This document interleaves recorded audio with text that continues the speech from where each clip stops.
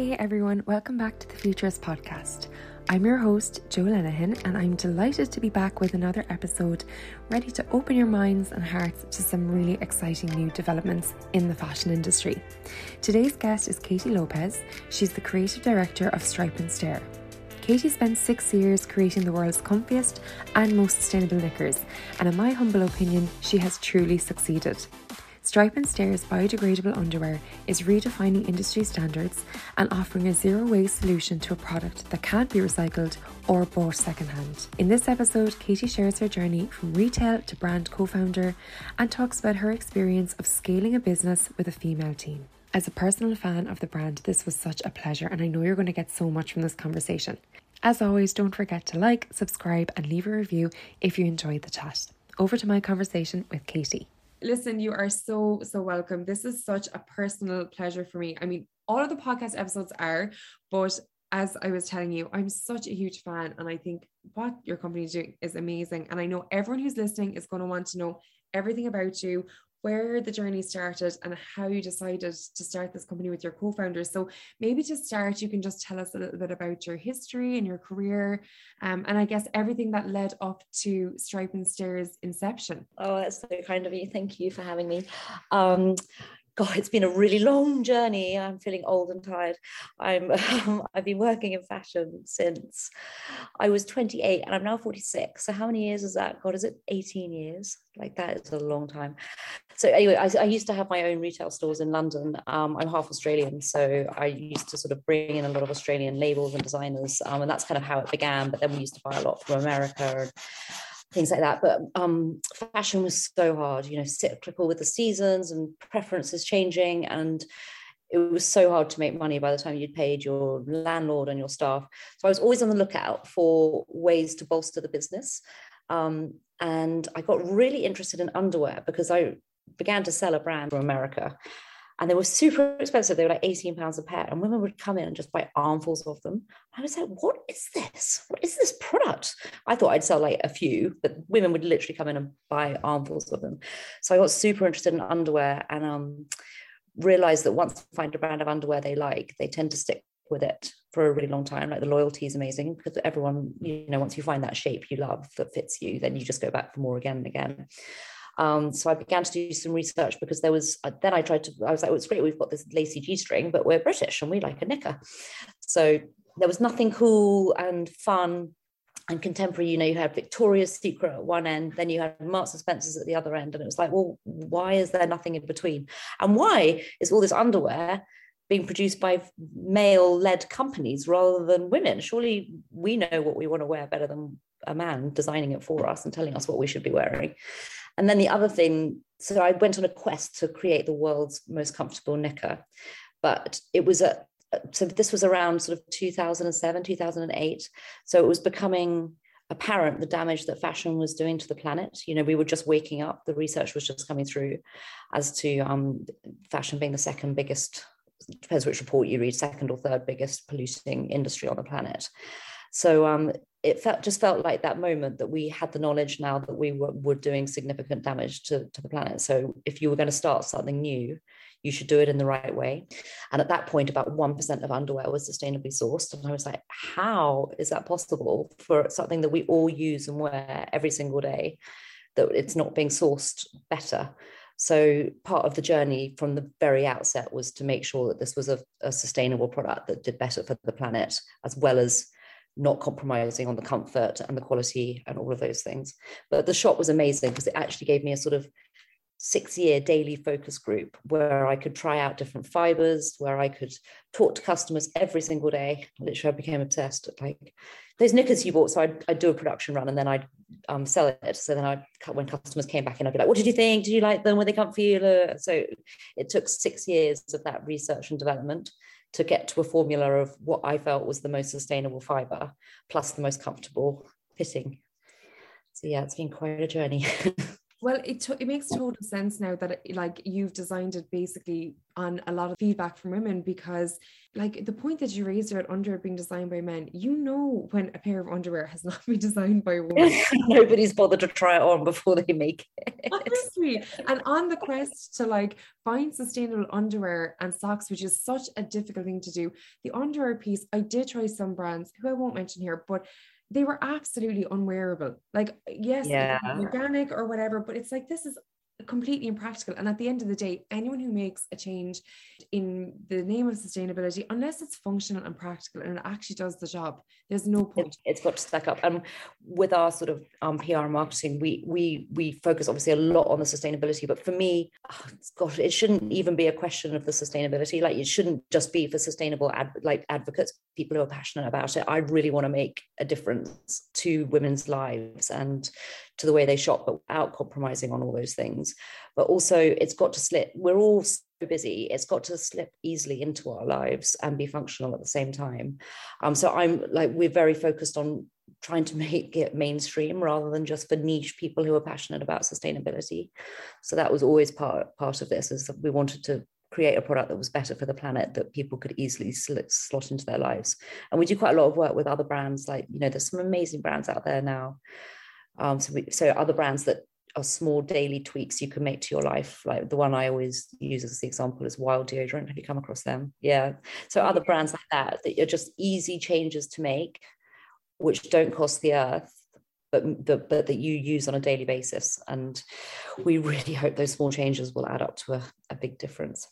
Absolutely. And again, like yourself and Wild, I mean, you are in the same boat, and that like it's actually a lovely swap to make. Like, it doesn't feel like you're having a downgrade or a sacrifice in something. Like, Stripe and Stare is the most comfortable underwear ever. Like, and like you're so right, the sustainability and the biodegradability and the packaging and everything is such a wonderful bonus, but at the end of the day, they are such a pleasure to wear and wash and wear again. Having created a product where you've just got total confidence that 96% of women who try our knickers say they're their favorites. It's like, no, it's tough running your own business, so that feedback, you need it on those bad days when your knickers have been like left out in the rain by a delivery company or something. You go through it all when it's your own business, but knowing that fundamentally you've got something that women genuinely love, it's really what the energy that keeps us all going. Like, because we are a female founded, female led company, and 95% of our team are women, and it's just like, we have fun, you know, it's stressful, it's hard work, it's high energy, like there's a lot going on, but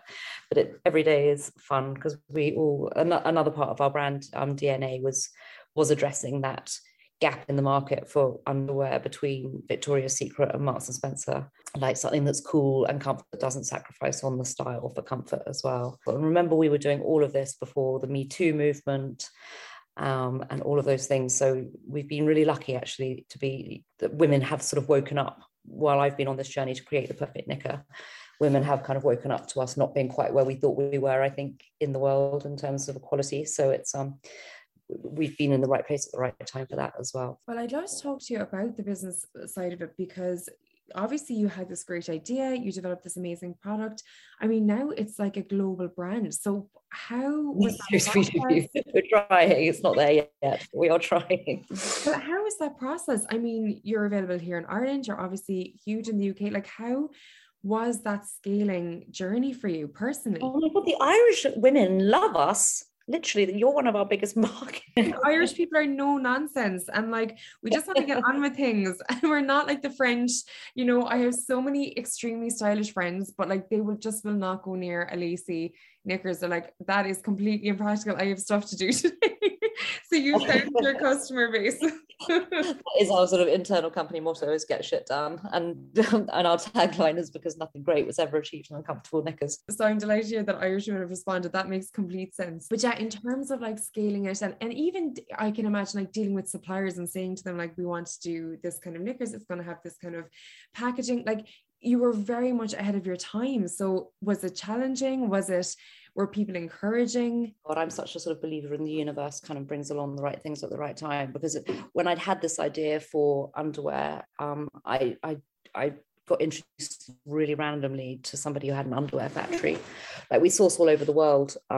So it's really annoying that we can't have them made in the UK, which is what we would love to do, but they would just be too expensive. And we're trying to create a product that is sort of accessible, because sustainability is more expensive. Like the way our fibers are made it's an expensive process. So there's no way we can compete with the sort of the high street for price, but we hope that the quality and the sort of cost per wear balances that out.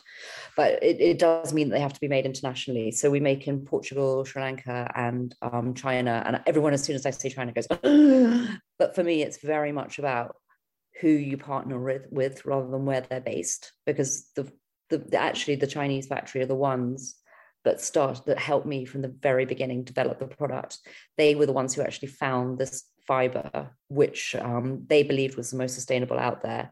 And actually it's been backed up by the Sustainable Apparel Coalition. They've just launched an index where they compare everything from organic cotton to bamboo to linen, and where they rate on a scale of sustainability. And the tencel that we used from Lenzing in Austria came out number one. So yeah, it was a journey to get to that. I mean, that took 6 years to find the exact right fabric. I'd done the retail for 10 years, and it got to the end of the lease on the shop, and I was just so sick of retail because it was so hard to, you kill yourself just to break even, basically, and it was a 7-day a week. But Selfridges actually came to us and said, we can't find a really sustainable knicker. And I mean, this is what I mean about the universe, just right place, right time. So Alana Weston herself, who was the chairwoman of Selfridges, she's actually just stepped down, but she handpicked us for her shop floor because she's so passionate about sustainability. And she talked about being ahead. I mean, my goodness, she banned plastic bottles on the Selfridges shop floor, I think 10 years ago, before anyone else was even thinking about it. So she's a real inspiration. But so little things like that. So we got picked up by Selfridges sort of as I was stepping back from the store and launching Stripe and Stare with my business partner, Nicola. We literally got approached by Selfridges for them saying, and by this point, I think 3% of underwear was sustainably sourced, but they couldn't find a sustainable underwear brand that they wanted to carry. So they handpicked us. And then they introduced us, because they own Brown Thomas. So they introduced us to Brown Thomas in Ireland, who have been amazing. We love them. Any excuse for a trip to Ireland. And it just kind of snowballed from there. And my business partner and I, we took a little bit of money at the beginning from a seed investor, but so little, like tiny. I always read about these companies in America who kind of raise $10 million to launch their business. And I'm like, what do you do with it? What do you spend all that money on? See, we started really slowly. So we had it was actually £70,000. We had a seed investment, which funded the first production run. And then we were always going to be a direct to consumer, so sort of an e-commerce business first. And then the wholesale was just such a lovely piece to have with that. So we started stocking stores from the outset, like Selfridges, Brown Thomas, and then Shopbop in America picked us up. Because I thought it was only going to be British women who wore knickers. I just assumed all Americans wore thongs. And they were like, no, the buyers, they were like, no, the younger, cooler girl actually prefers a knicker, because brands like yours you can wear and you don't get the VPL, you get the ultimate comfort.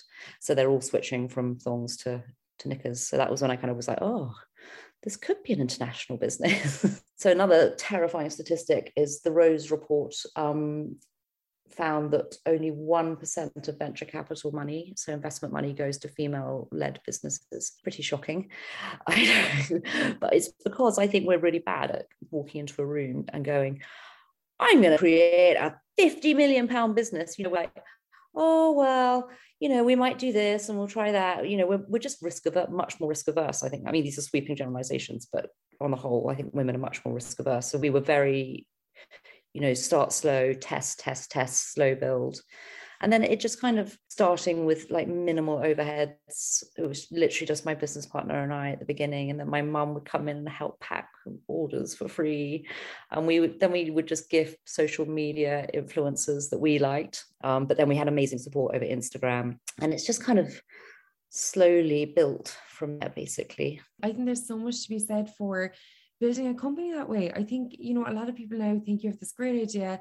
Like you said, you get a shit ton of money to invest, and then suddenly you're this global brand. And I love that your approach was like very practical. You took your time, you really honed in on making a really good product. It grew slowly. Yes, you had some lovely universe helping you along moments with Selfridges and the like, but that's what it takes to build a long-lasting business. And I think it's really great to hear those stories, because so many people have businesses and it is such a slog and it does take time. And, you know, this kind of myth that it just happens overnight and you get lucky is just really, Oh no, it's just good. you've got to learn, and you have to learn the hard way as well. Like, you'll make so many mistakes, but it's about, I think, having that fundamental belief in something that you are truly passionate about. And so for us, we were always truly passionate about the sustainability and the knickers and the women-led part, you know, and those are really true, authentic messages for us. And I think when you mean it, people can sense that. Like, we always try to be super honest with our customers in everything we do and we say. So yeah, and they respond really well to that. People, I don't know, they're just so used to being marketed to, or, you know, the greenwashing and like everyone making these different sustainable claims. So we try really hard to back up anything we say with external verification. So when we say the world's most comfortable knickers, they agreed by 96% of the customer reviews on our website. Forbes have said that about us, the Times have said that about us, you know, so backing it up with other people. So it's like, don't just hear it from us. It's so funny, we get so many messages from women who are like, it's true, they are, and they kind of don't believe it. You know, you just don't believe anything you're told because we just get told so much nonsense.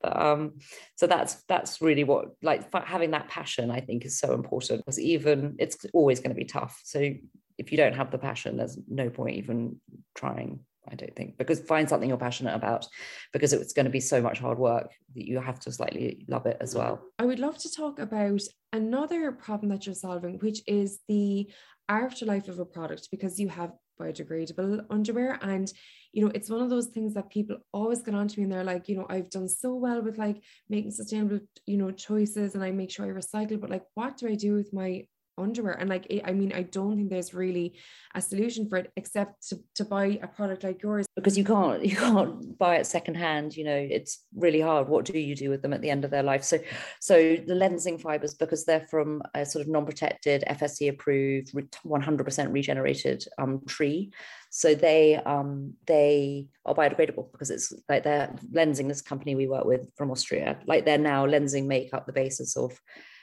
every product we make, because we trust them above all others in terms of sustainability. They're amazing. Like, I highly recommend going and looking at their website. They're so innovative. But so because it's all wood, it's like from nature back to nature. But our issue was always to get the stretch. You needed the elastic in it. So at the moment, our main line is 95% biodegradable. But beginning of last year, 2021, we went on a mission because we just felt there was so much greenwashing going on. And we obviously had this issue with ours only being 95% biodegradable. So we took a step back at the beginning of last year and was like, right, how do we address all of this? And we decided to, so last year we submitted for B Corp approval. So we've been going through that process for literally a year. We should have the verification any day now. We've been approved in principle. We just need the final last stamp on it. But we felt like that was really important to show that we've been really thoroughly analysed by an independent body to show that we're the real deal. And so that was one thing we wanted to do to stand out in this world of greenwashing. And then the other thing we wanted to do was go on a mission to get our knickers to 100% biodegradability. So there's this amazing new elastane from Japan. It's called Roika, and it's the world's first. I think there's a couple of others coming out now, but at the time it was the world's first 100% biodegradable elastane, and we make sure that all these claims are independently backed up as well. So if when Roika or Lensing make a claim, we make sure that they've got the external verification. There's an amazing mark that people can look out for called Cradle to Cradle. Have you heard of it? You know, yeah, amazing. It's so hard to get. Like, this is why you don't really see it anywhere, because they're so thorough. But so all the fibers that go into our products, we try and make sure they've got that certification, because that's the real deal. But so we found, God, it was such a, my job before fashion was I was a television researcher, and I think that's really stood me in good stead, because I love being told to go and find something out. So I was like, right, research, who can we partner with to make this biodegradable product. Anyway, to cut a very long story short, we finally found someone who could incorporate the Roika elastanes into a lace and into the fabric body. And so I think it was September last year, we launched the world's first 100% biodegradable lace knicker, which literally we've got a video. Have you seen our time-lapse video? It's so cool. You can literally bury them in your garden, because that's the other thing. Biodegradability to us means everybody has to be able to biodegrade it. I don't want it to have to be sent out to some sort of biodegrading industrial plant. You've got to be able to do it yourself. But these you can literally bury in the garden. And the video shows they're gone in 180 days. So we're super proud of that. You've swept through the process there, but I can imagine how painstaking it was to get to that. And when you find what you're looking for, it's like, it's so rewarding. The payoff, especially with that, and to be the world's first, and that is literally going to solve a massive issue, which is that you never need to throw away your underwear again or wonder what to do with them. It's just amazing. Yeah, the landfill thing was obviously like a massive, because we've all seen those terrifying images and seen the statistics on what ends up in landfill, and it is really terrifying. So because it is something you can't buy secondhand, we were like, right, this is the only solution for underwear, really, is to make sure it just disappears. In the office, how do you celebrate a moment like that when it finally comes? We never do. We're so rubbish. It's such the way, isn't it? Like, you spend all this time, then you're like, okay, it's done, you're on to the next. But like, I mean, there's always something more coming at you, so it's like you never take a moment to pause and go, oh my god, this is amazing. We finally had a Christmas party, because our team went from 4 to 25 in 2 years, so we had all these new people starting all the time. We finally had a night out in March together, which was very funny. So we celebrated with cage dancing in a nightclub in Plymouth, because our offices are in Devon. They were dressed in stripe and stare. Oh, they were all in their stripe and stare, don't worry. Maybe not showing them. Oh my goodness, but the number of times, like, it's so funny, you work in underwear and you go to, if you're like at a wedding or a party, someone will be running up to you and like lifting up their dress after they've drunk champagne and going, look, I'm wearing your pants, they're so comfortable. I'm like, oh my god, put your dress down. It's the ultimate unwanted compliment. Absolutely. Obviously, I want to ask about what your plans are and like what you're focused on next, which I know is such a generic question, but I feel like you guys are so forward thinking. Well, okay, so I have to put people around me who don't let me like lose focus, because if it was up to me, we'd be designing everything on the planet that we could sustainably. But for us, it's about focusing in really, really hard on one thing and doing one thing brilliantly. And like we truly believe we have the best knickers in the world. So now it's just about expanding that everywhere. Because I mean, we've been quite focused on the UK and Ireland. We've done quite a lot in America, but we've only really just touched the surface of what we should be doing in getting this product into as many people's wardrobes, knicker drawers, as possible. So yeah, very focused on knickers, and we do lots of fun stuff around it, like pajamas and the goes with the vests, the bras, and that sort of thing. But just extending out, and just because, so focusing in on all of those wardrobe staples that you need when you're getting dressed every single morning, that you wouldn't ever go and buy secondhand. So it's just trying to change that industry. Well, I know there's going to be people listening who have not come across you and are literally going to run to BTs, and you are in BTs upstairs. Everyone can find you, and I encourage everyone to try it, because once you try it once, you will not turn back. I'm telling you now. I know, we hear that. Everyone says, oh my God, now I've worn them, I've got to go and get rid of all my old underwear and replace it. It's true. You honestly can't go back. So I just commend you on everything you're doing, and I hope you'll, fingers crossed, when the B Corp comes in, that's a moment you need to celebrate, because that is such a huge achievement. So I hope you will head back to Plymouth to the cage dances, or do something nice to celebrate that moment. I'm going to congratulate you in advance. And if you're ever in Dublin and you need to rally the customers, please let me know. I would love to. Oh my goodness, that is an invitation I'm going to take you up on for sure. When we launched at Brown Thomas, I did a road trip through all the stores to do staff training and meet different press and stuff, and it was so fun. I just loved it there. Well, you're welcome back at any time. You're welcoming.